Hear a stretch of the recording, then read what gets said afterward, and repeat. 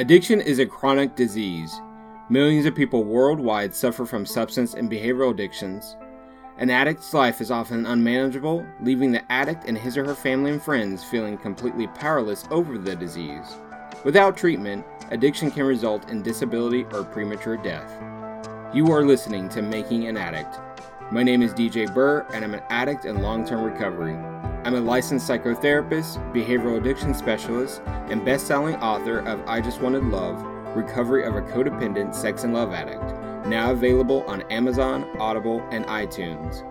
I intend to bring you different perspectives about addiction from various sources including other addicts in recovery, clinicians who treat recovering addicts, and families and friends of addicts to discover what makes an addict.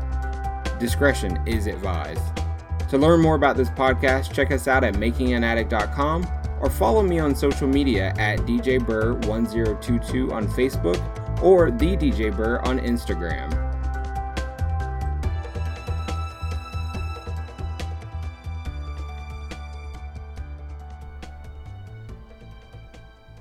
Hello and welcome to another edition of Making an Addict. My name is DJ Burr and I'm an addict in long-term recovery, and today I am here talking with a trusted colleague, Danielle Debray. Danielle, welcome. Thank you so much. I'm so glad that you're here.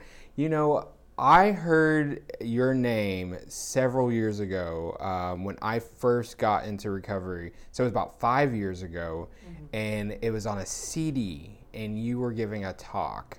And it was inspirational to me, right? Wonderful. I am so grateful that after all these years, I finally have gotten to connect with you and become friends with you and colleagues. So thank you for being here today and talking with me about addiction. Thank you so much for the possibility. I'm very excited. I find this a very motivating topic. So thank you for giving me the opportunity. Yay. So my listeners know what brought me into the world of addiction in terms of my own personal story and my story in terms of how I work with folks in addiction recovery. But how did you come into the field? Strangely. Okay. I never set out to necessarily go into the field of addiction. My background is heavily in trauma and eating disorders. So, because the two go hand in hand. They do. However, because I've been in the field for over 27 years at this point, in working trauma, in working eating disorders, and figuring out what works and what doesn't work, I began to see the system of being a human as a holistic approach. So what that does is it puts me in a place of compassion, and I then teach that to whomever sits in front of me. Because if there's not that self-acceptance, that compassion, that's where the blocks occur. And one of the things that I think is so critical in today's world to get out as a message is that I believe our culture in America, I can't talk about other cultures because I know the American culture. Right. But I think our culture is losing our ability to hold a place within us to be able to make room for diversity, for people we don't understand, for mental illness, for addiction. And I think that we are being called to hold a bigger place. And this is why I actually have spoken to a couple people that I was going to be doing this interview, and that I was going to be talking about the positive aspects of what addiction brings us. Okay. And what it brings us is it forces us to create a place in our culture for people who may not be the strongest when they're not in recovery. A recovery addict, I think, is like rocket fuel. He's been down, and she's been down to the basement of Hades, and now is on a fiery roll because they've seen the worst. They've been through the worst. So, like a rocket, like a meteor, they are shooting for the basement into the sky and serving as a role model for the rest of our culture not to be afraid of mental illness, not to be afraid of addiction, not to be afraid of all these isms.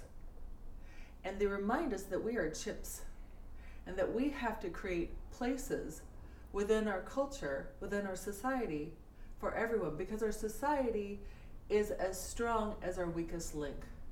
If as a society we do not take care of the weak, if we do not take care of the diverse, we're basically lawnmowers. We take in what we want and spit out the rest. Wow, I'm totally getting what you're saying here. Did you always feel this way? Yes. Amazing. Yeah, I appreciate when people have these strong convictions and I find out that they've held them for like their whole entire lives. I think that's really empowering. Yeah, because I believe that I have experienced myself and I'm seeing as a counselor and in my private life and definitely in the political sphere that the ability to be empathetic and compassionate is falling by the wayside and we're polarizing. So one of the ways that addicts help us through this storm is they go to the rooms, right? And by the rooms, that's vernacular for there are programs to help addicts with their isms.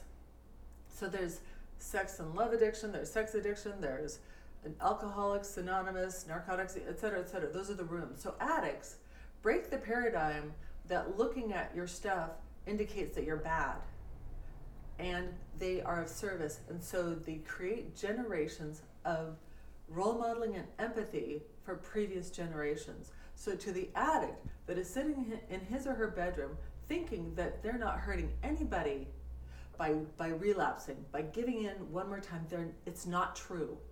Every single addict in this world has a message. They are a teacher for that person behind them that needs their sobriety. So how does that addict in the bedroom get to a place of strength so that they come out of the bedroom? I think this is where it's important to start looking at the work of attachment disorder that's coming out in 2014, where they're saying that addiction may be a symptom of attachment disorder. That doesn't mean that addiction is not genetically induced or predisposed, that a person is not genetically predisposed. One can have a genetic predisposition for addiction, but if they're put in the right environment, they may not trigger that disposition. And they can go on and thrive. Exactly. And this was shown to us in the rat park experiment. I love that Yes. video. Yes. And what happens in that little experiment, this was done I think in the 70s, what happens in that experiment is that for 57 days prior to the rats being put in their little parks, they were put on heroin, I believe. Yes. And so one set of rats got put in the cold, icky rat camp, and they had it was cold, it was cramped, and they had the choice of water or I think morphine, and they chose morphine naturally. However, then there was another rat camp, and it was kind of like the Disneyland rat camp. They put comfy pillows and balls and games, everything that a rat would love, and the rats were able to be socialized. And what do you know? The rats didn't need the drugs. They naturally chose water. So here, if you put a rat in an icky environment, they can be predisposed to act on their addiction or not. So as a culture, if we're going to make a happy rat camp or a happy human camp, what attachment disorder is saying is that we need to have empathy. We need to have chimps role model how to play an appropriate monkey see, monkey do. Right. So if another way of putting this is if you're a child and you are put in a chaotic environment, such as with a mother who, let's say, took a knife to her sister, and the child is watching this. If the father comes along grabs up the baby who's watching this, the witness, and says, "Oh, poor baby," cuddles the baby, sets her down and says, "Mommy's just having a bad day. Her bipolar's out of control. We're going to take her to the hospital. It's going to be okay, sweetie." What has happened in that interchange is that the dad has role modeled that it's okay to feel these horrible feelings. I'm going to pick you up, soothe you, and put you down, and you're going to see that you can survive a really horrible situation and that it's going to be okay. Right. You're taken care of. Exactly. Mm-hmm. And so if we as a human being experience that enough times, we're going to be able to self-soothe. Right. Now, according to the ACEs experiment, if we are not given that ability to self-soothe by the time we're teenagers, we're going to figure out a way to self-soothe. And that's, when you say the ACEs experiment, that's the adverse child Yes. experiences? Yes. Okay. Where they'll find drugs, they'll find sex, they'll find alcohol, they'll find whatever means possible to self-soothe because they don't have any of the regulatory system within them to be able to do this. Now, I know that one of the things that really challenges addicts is the fact that they can go it alone. You know, terminal uniqueness. They don't need the room, they don't need anybody. And it seems strange, doesn't it? Because here they'd rather grab onto a bottle or whatever it is they're going to grab onto rather than come into these warm, understanding, empathetic rooms or counseling or support groups, something. Why in the world would they choose their addiction? Well, because what I think it is Bruce Perry, Dr. Bruce Perry in Houston has done is he's taken brain scans of people who are exhibiting attachment disorder and therefore acting out on their addiction. Their brain is literally missing parts. Wow. Yes. Parts, literally. So when an addict is saying, "I'm not going to the rooms. I don't need y'all. I'm not weak. I know how to be strong." What they're saying is, I don't have the neural pathways in my head to feel comfortable with attaching to anyone. So they're scared. Terrified. Yeah. Lots of fear. Yes. Utterly afraid. And also, in addition to their fear, when there's been chaos, when there's been trauma in the home, what has happened? So here, let's say daddy's drunk and you don't know when the next paycheck is, and you don't know if there's running water tonight, and you don't know if there's dinner. Then you learn to not depend on a caregiver. People become noxious stimulants. So again, in that kind of environment, how can somebody learn how to self-soothe? So doesn't it make sense to reach for an addiction? But then if we have a culture that is looking at addicts and looking at their sensitivity and saying, "Oh, you're bad. Oh, get over it. Just say no." What is an addict supposed to do but relapse, essentially, or run to the rooms? But there's going to be such a shaming message, such a bad message, and this is where I'm leaning on our culture to look at themselves and be curious, why is it that our culture, if we're so healed and not addicts ourselves, how is it that we can't tolerate somebody else's distress? Why do we polarize and make them bad instead of being curious and asking questions? Great question. Lack of compassion, lack of empathy. Exactly. Fear. Exactly. And so we are at record highs in our culture for obesity, depression, and drug addiction. Yes. Medication addiction. Especially right now. I mean, around the opiate addiction. Oh my God. Yes. It's so bad. Mm-hmm. It's scary. Mm-hmm. It is. And what this means is that we have more and more families cranking out addicts because in the families, there's no empathy. You can't have empathy when you're stuck in your addiction, when you're distracted, when you're thinking about how you're going to get your next hit, your next fix. So all this distraction is enough to dysregulate a child, because what empathy is about is not just that there's a parent there being loving and feeding them, but there's a word that I'm bringing into the vernacular called attunement.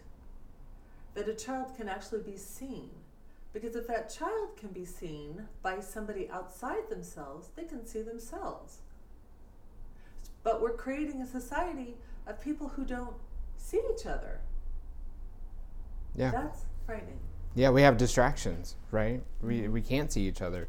We might have our smartphones, our tablets, our casinos, or all these things, right? That are in the way of us attaching to our families. Exactly. Yeah.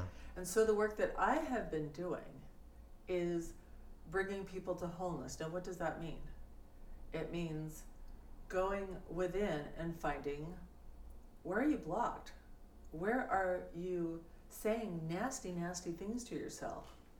Because if you have grown up in one of these bazillion families out there where there haven't been any kind words said to you, there hasn't been unconditional acceptance, your neural pathway mapping, whether or not you ever intended it to be, is going to be missing some pathways.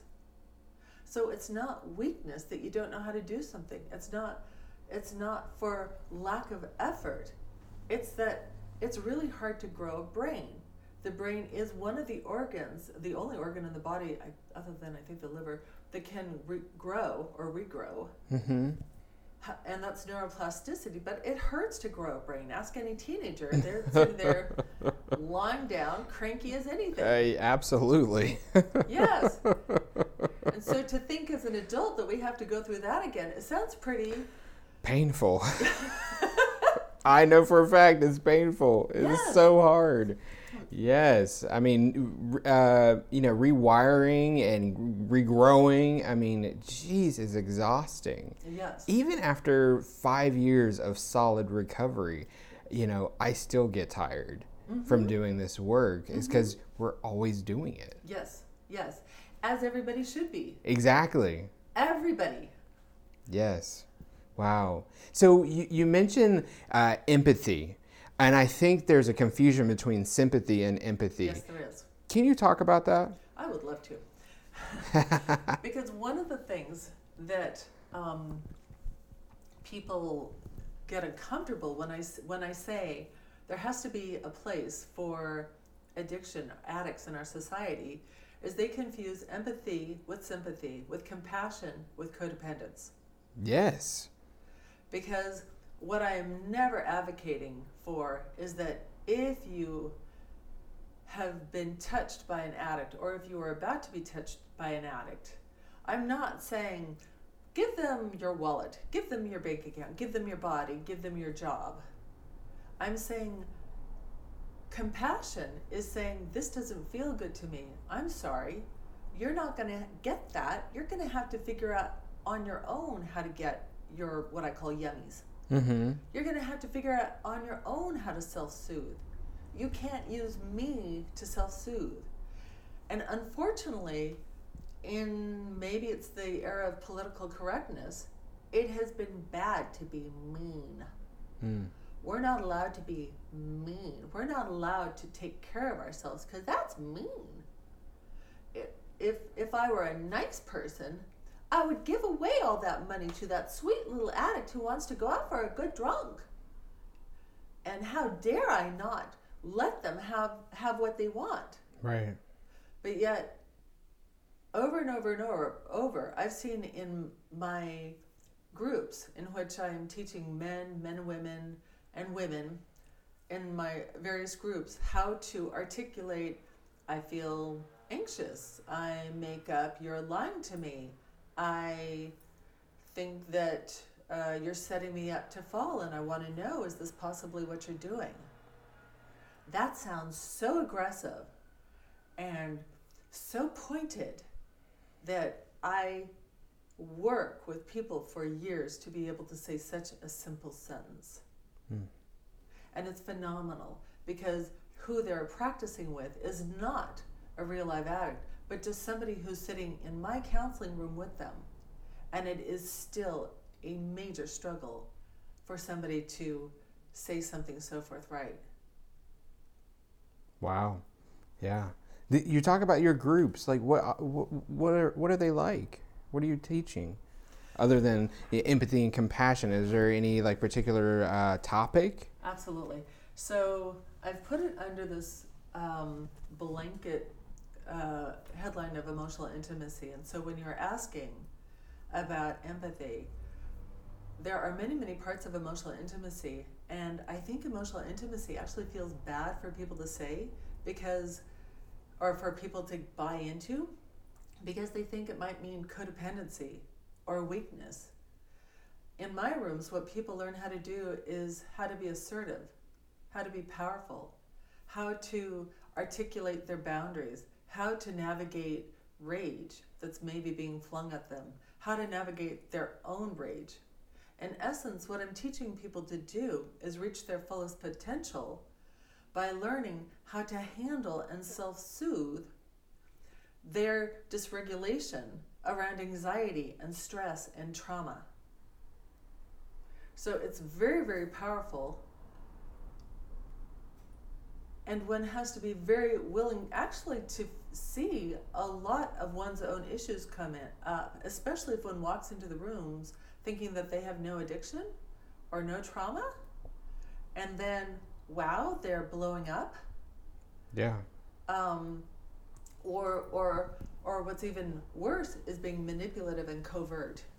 And that's actually more often what I find. There are very, very few people that blow up in groups, but the manipulation and the covert is scarier to own, because what's not normal in the group is to say something in a contained way. And what I mean by contained is not suppressed or dulled down from the intensity, but a contained way, maybe saying, I'm angry.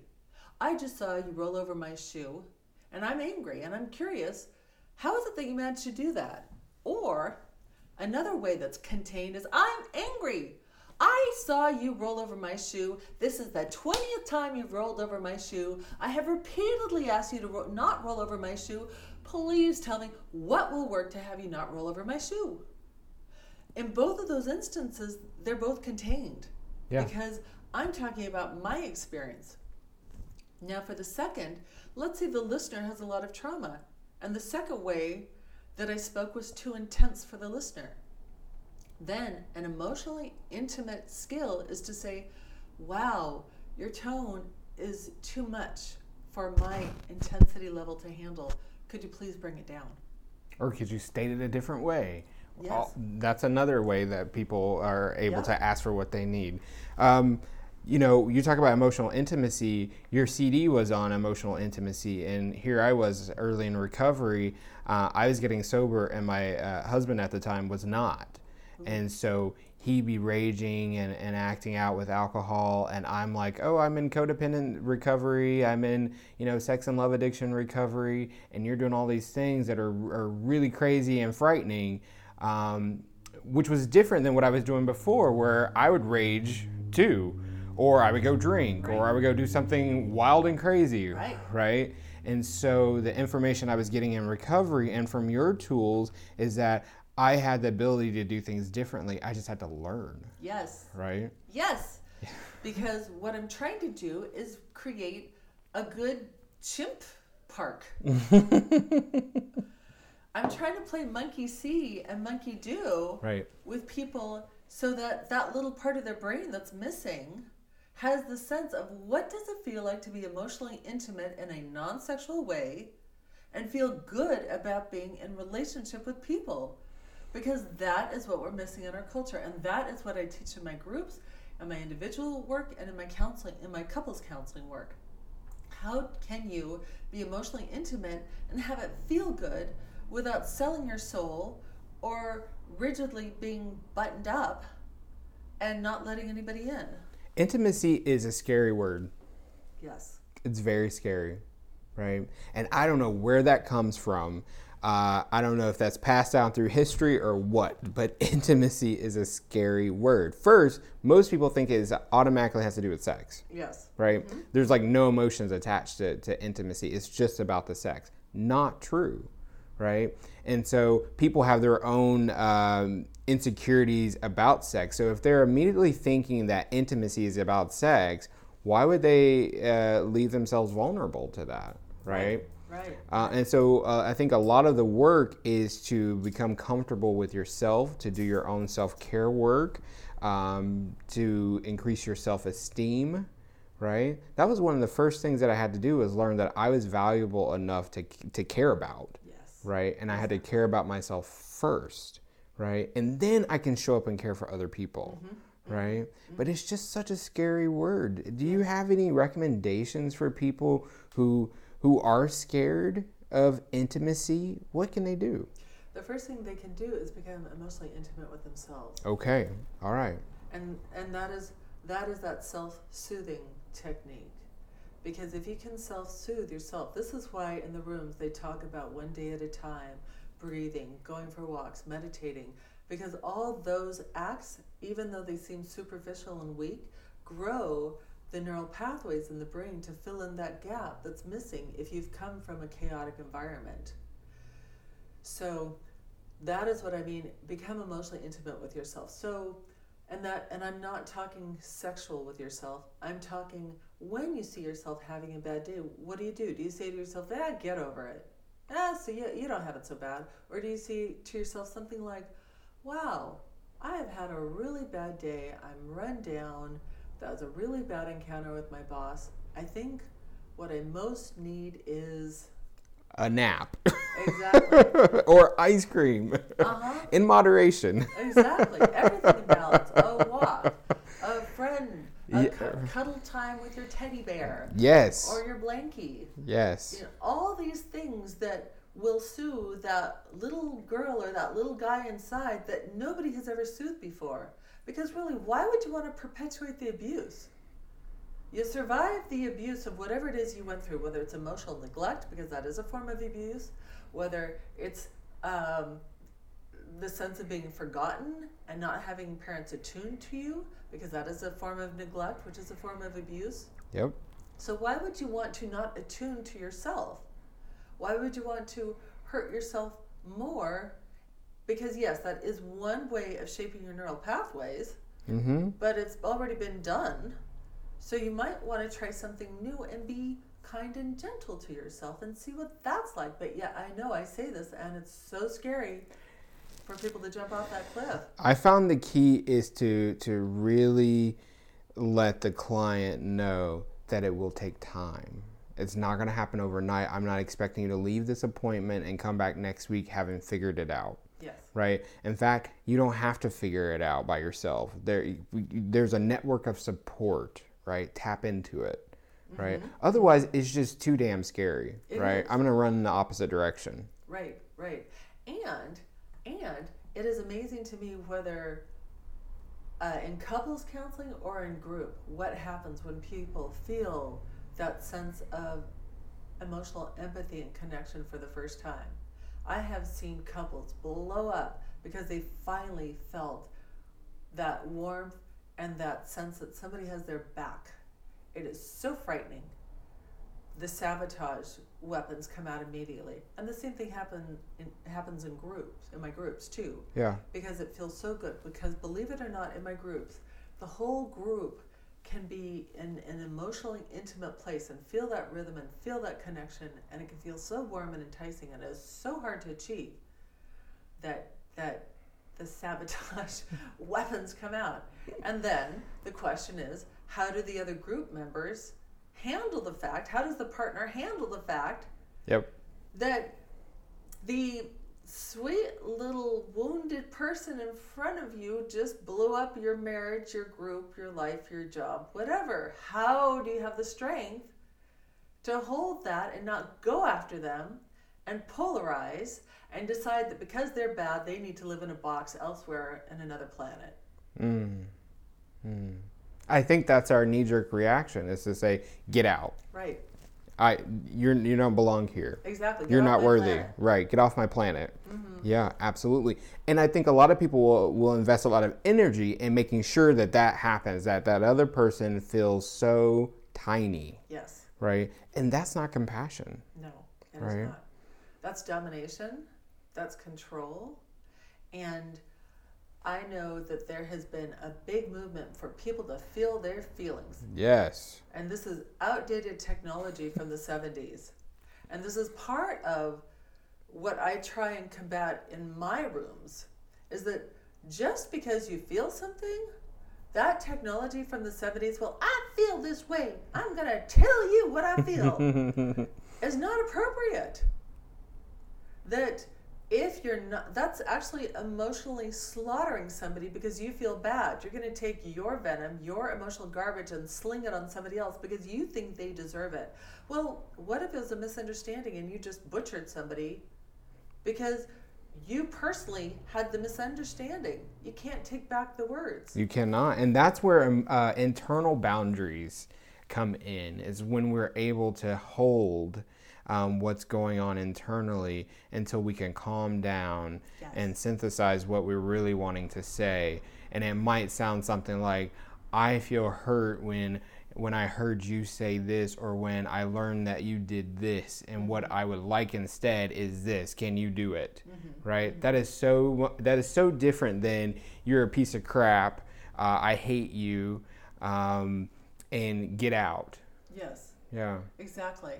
And yet, even though that sounds so healthy, and I know many, many listeners are saying to this, I do that. Oh yeah, I can do that. I can handle that. And yet I know that at one point there was a time when a neighbor came over to my house, and I simply said, I feel attacked. And the neighbor went ballistic. Wow. To the point where somebody who was standing behind me kind of whispered in my ear, Danielle, do we have to call the cops? Goodness. Because I said, I feel attacked. That it is so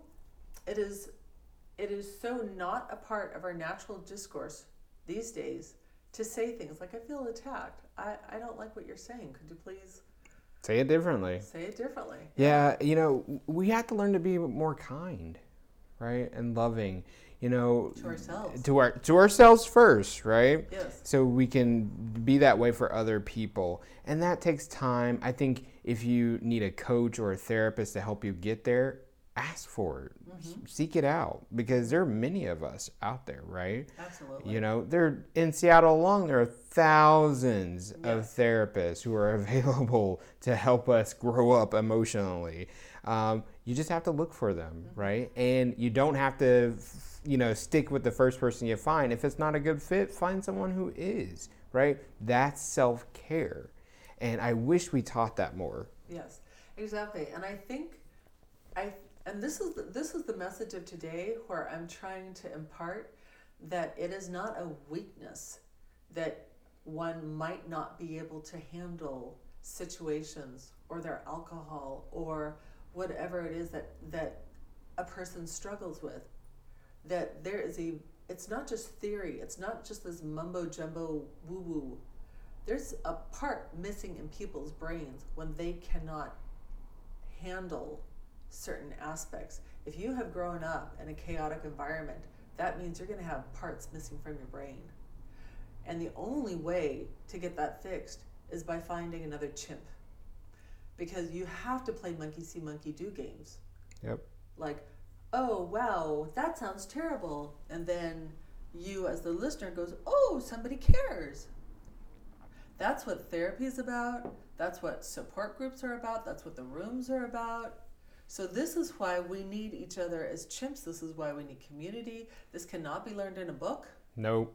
And in fact, the book industry is wonderful, but unless you get the live person in front of you showing you how to do this, your brain will literally not know how to do it. And I think there's been a lot of self-condemnation, a lot of self-criticism, that why can't we just do it ourselves? Because you have a part of your brain missing. Yeah, right. Absolutely. And you can't heal that by yourself. Mm-mm. Wow. And I think one of the important things to stress here is that there is no perfect, right? Mm-hmm. And so I have a lot of clients who come in and say, well, I didn't have the big trauma. My parents just expected me to be perfect. Yeah, what do you think that did for you? Exactly. And this is what is also being discussed, this idea of attunement. Yeah. That if a parent doesn't see you, you don't learn how to see yourself. And it really is that detailed. It is really that fine. If you are feeling forgotten as you're sitting around the Sunday table, everybody has meals, but the TV is on and nobody's talking to each other, and you're sitting there maybe dying because you just got dumped. Yeah. But there's nobody to talk to, but everything is fine. Yeah. It's not. Because there's no attunement. There's no, hey, you're not eating your mashed potatoes. What's up? Right. Sometimes it's just a simple question. What's up? Mm-hmm. Right. It's just that simple. And I have this fabulous acronym for FINE: feelings internalized, not expressed. Lovely. Lovely. Remember that, people. Feelings internalized, not expressed, right? That leads to harm. Exactly. Right.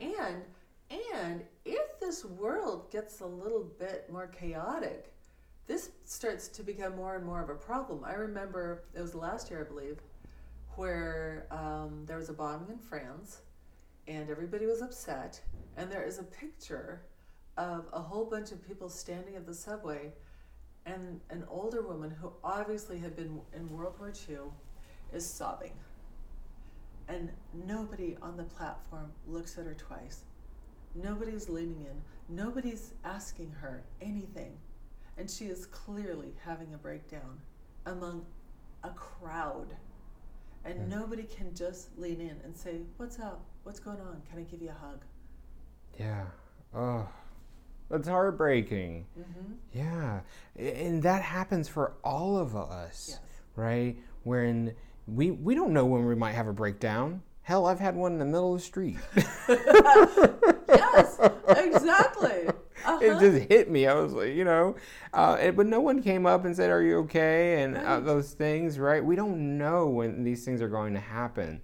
And so what I try to stress to people is get your self-care skills on board, right? Do the work, because you never know when you're going to need to pull out that toolbox, right? Mm-hmm. And so you can go in to see Danielle, you can come in and see me, you can go see somebody, I don't care who it is, as long as they're professionally trained, they should be able to support you along the way, even if that's for 6 weeks, right? Exactly. And the other thing that I want to emphasize here is that the kind of professional that will be needed to be helpful in this situation is not the kind of professional who's going to tell you what to do and maybe put you through a whole bunch of mental gymnastics. When you're dealing with the kind of trauma that I'm talking to, it's chronic PTSD, it's chronic trauma. And when there's chronic trauma like this, oftentimes people don't have the emotional structure to know what to do when they hit a situation. That's why validation and empathy has to be a part of the counseling routine. And I know that as insurance companies have taken effect and there's more CBT, cognitive behavioral therapy techniques being introduced, it's like mental gymnastics, which is great if the person hasn't been exposed to chronic PTSD. Right.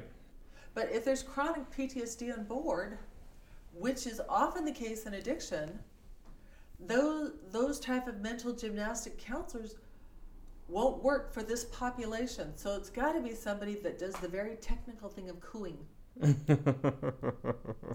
being empathetic, yes, of showing some feelings and connecting and validating that your experience is real, not just looking at you saying, so what technique are you going to use?